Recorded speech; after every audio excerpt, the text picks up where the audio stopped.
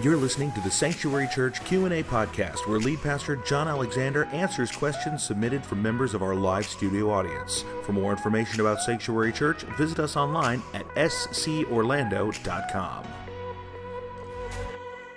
A real practical question, but maybe one that we don't talk about enough. Why is baptism important?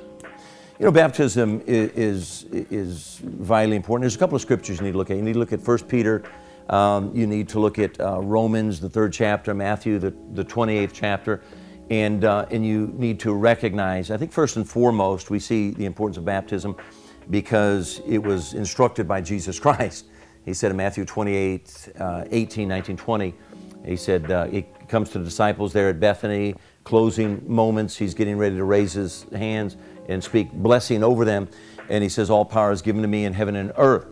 He said, so then he tells them to go into all the world, teaching them what I have taught you, making disciples, baptizing them in the name of the Father, the Son, and the Holy Spirit. Now, this didn't just happen. They're like, what is baptism? You know, baptism was even before Christianity, you know, because it was a part of bringing people into religions and so forth, and the whole typology of what it was.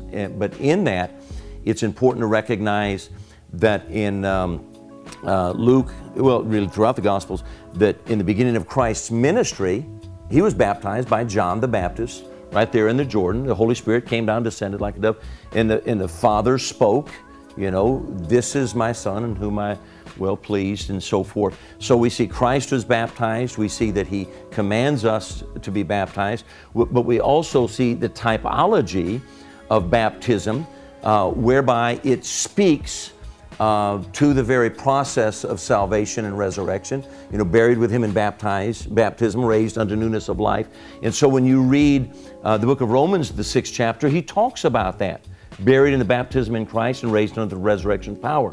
So the baptism there speaks to the typology of who we are in Christ. It's also the Old Testament typology that pulls into the New Testament of when they went through the Red Sea, according to 1 Corinthians, the 10th chapter.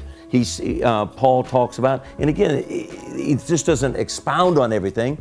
There's enough that we understand, and who he's writing to that they're understanding, where he talks about when they went through the Red Sea, it was a type of baptism that was taking place, was a type of washing, a type of cleansing that was taking place. So it is a type of a typology. I want to read actually though, in all those statements, I want to read what Peter said, because we have to be very, very careful in 1 Peter, the 3rd chapter, because some will go as far as make baptism a part of their salvation. We need to be very careful to understand it is commanded by Christ. It is followed through and taught by the apostles throughout the book of Acts. You notice that right after the day of Pentecost, 3,000 get saved. What happens? I think it's around verse 41, 42. They get baptized again and again. As people are saved, they are getting baptized. When Paul talks to the believers at Ephesus in Acts the 9th chapter, and when we look at it, is a area, verses 1 through 12, more about the baptism of the Holy Ghost, that these believers from Ephesus ultimately are going to receive the baptism of the Holy Spirit. But there's also the baptism of water. He said, well, what have you received? They said, we received John's baptism. And you know, the funny thing is he explains more clearly the fullness of the gospel message. They receive the baptism in the Holy Spirit. They begin to prophesy, and then he baptizes them again in water.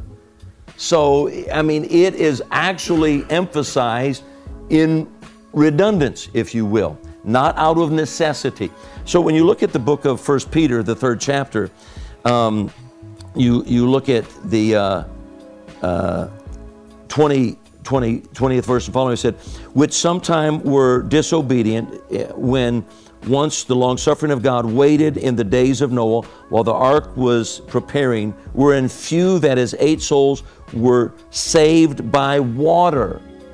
Typology. The like figure whereunto even baptism doth also now save us. If you stopped right there, you just took the text out of context and you absolutely undid what God's intent is here. And he, in parentheses, not the putting away of the filth of the flesh, But hear this, but the answer of a good conscience toward God by the resurrection of Jesus Christ.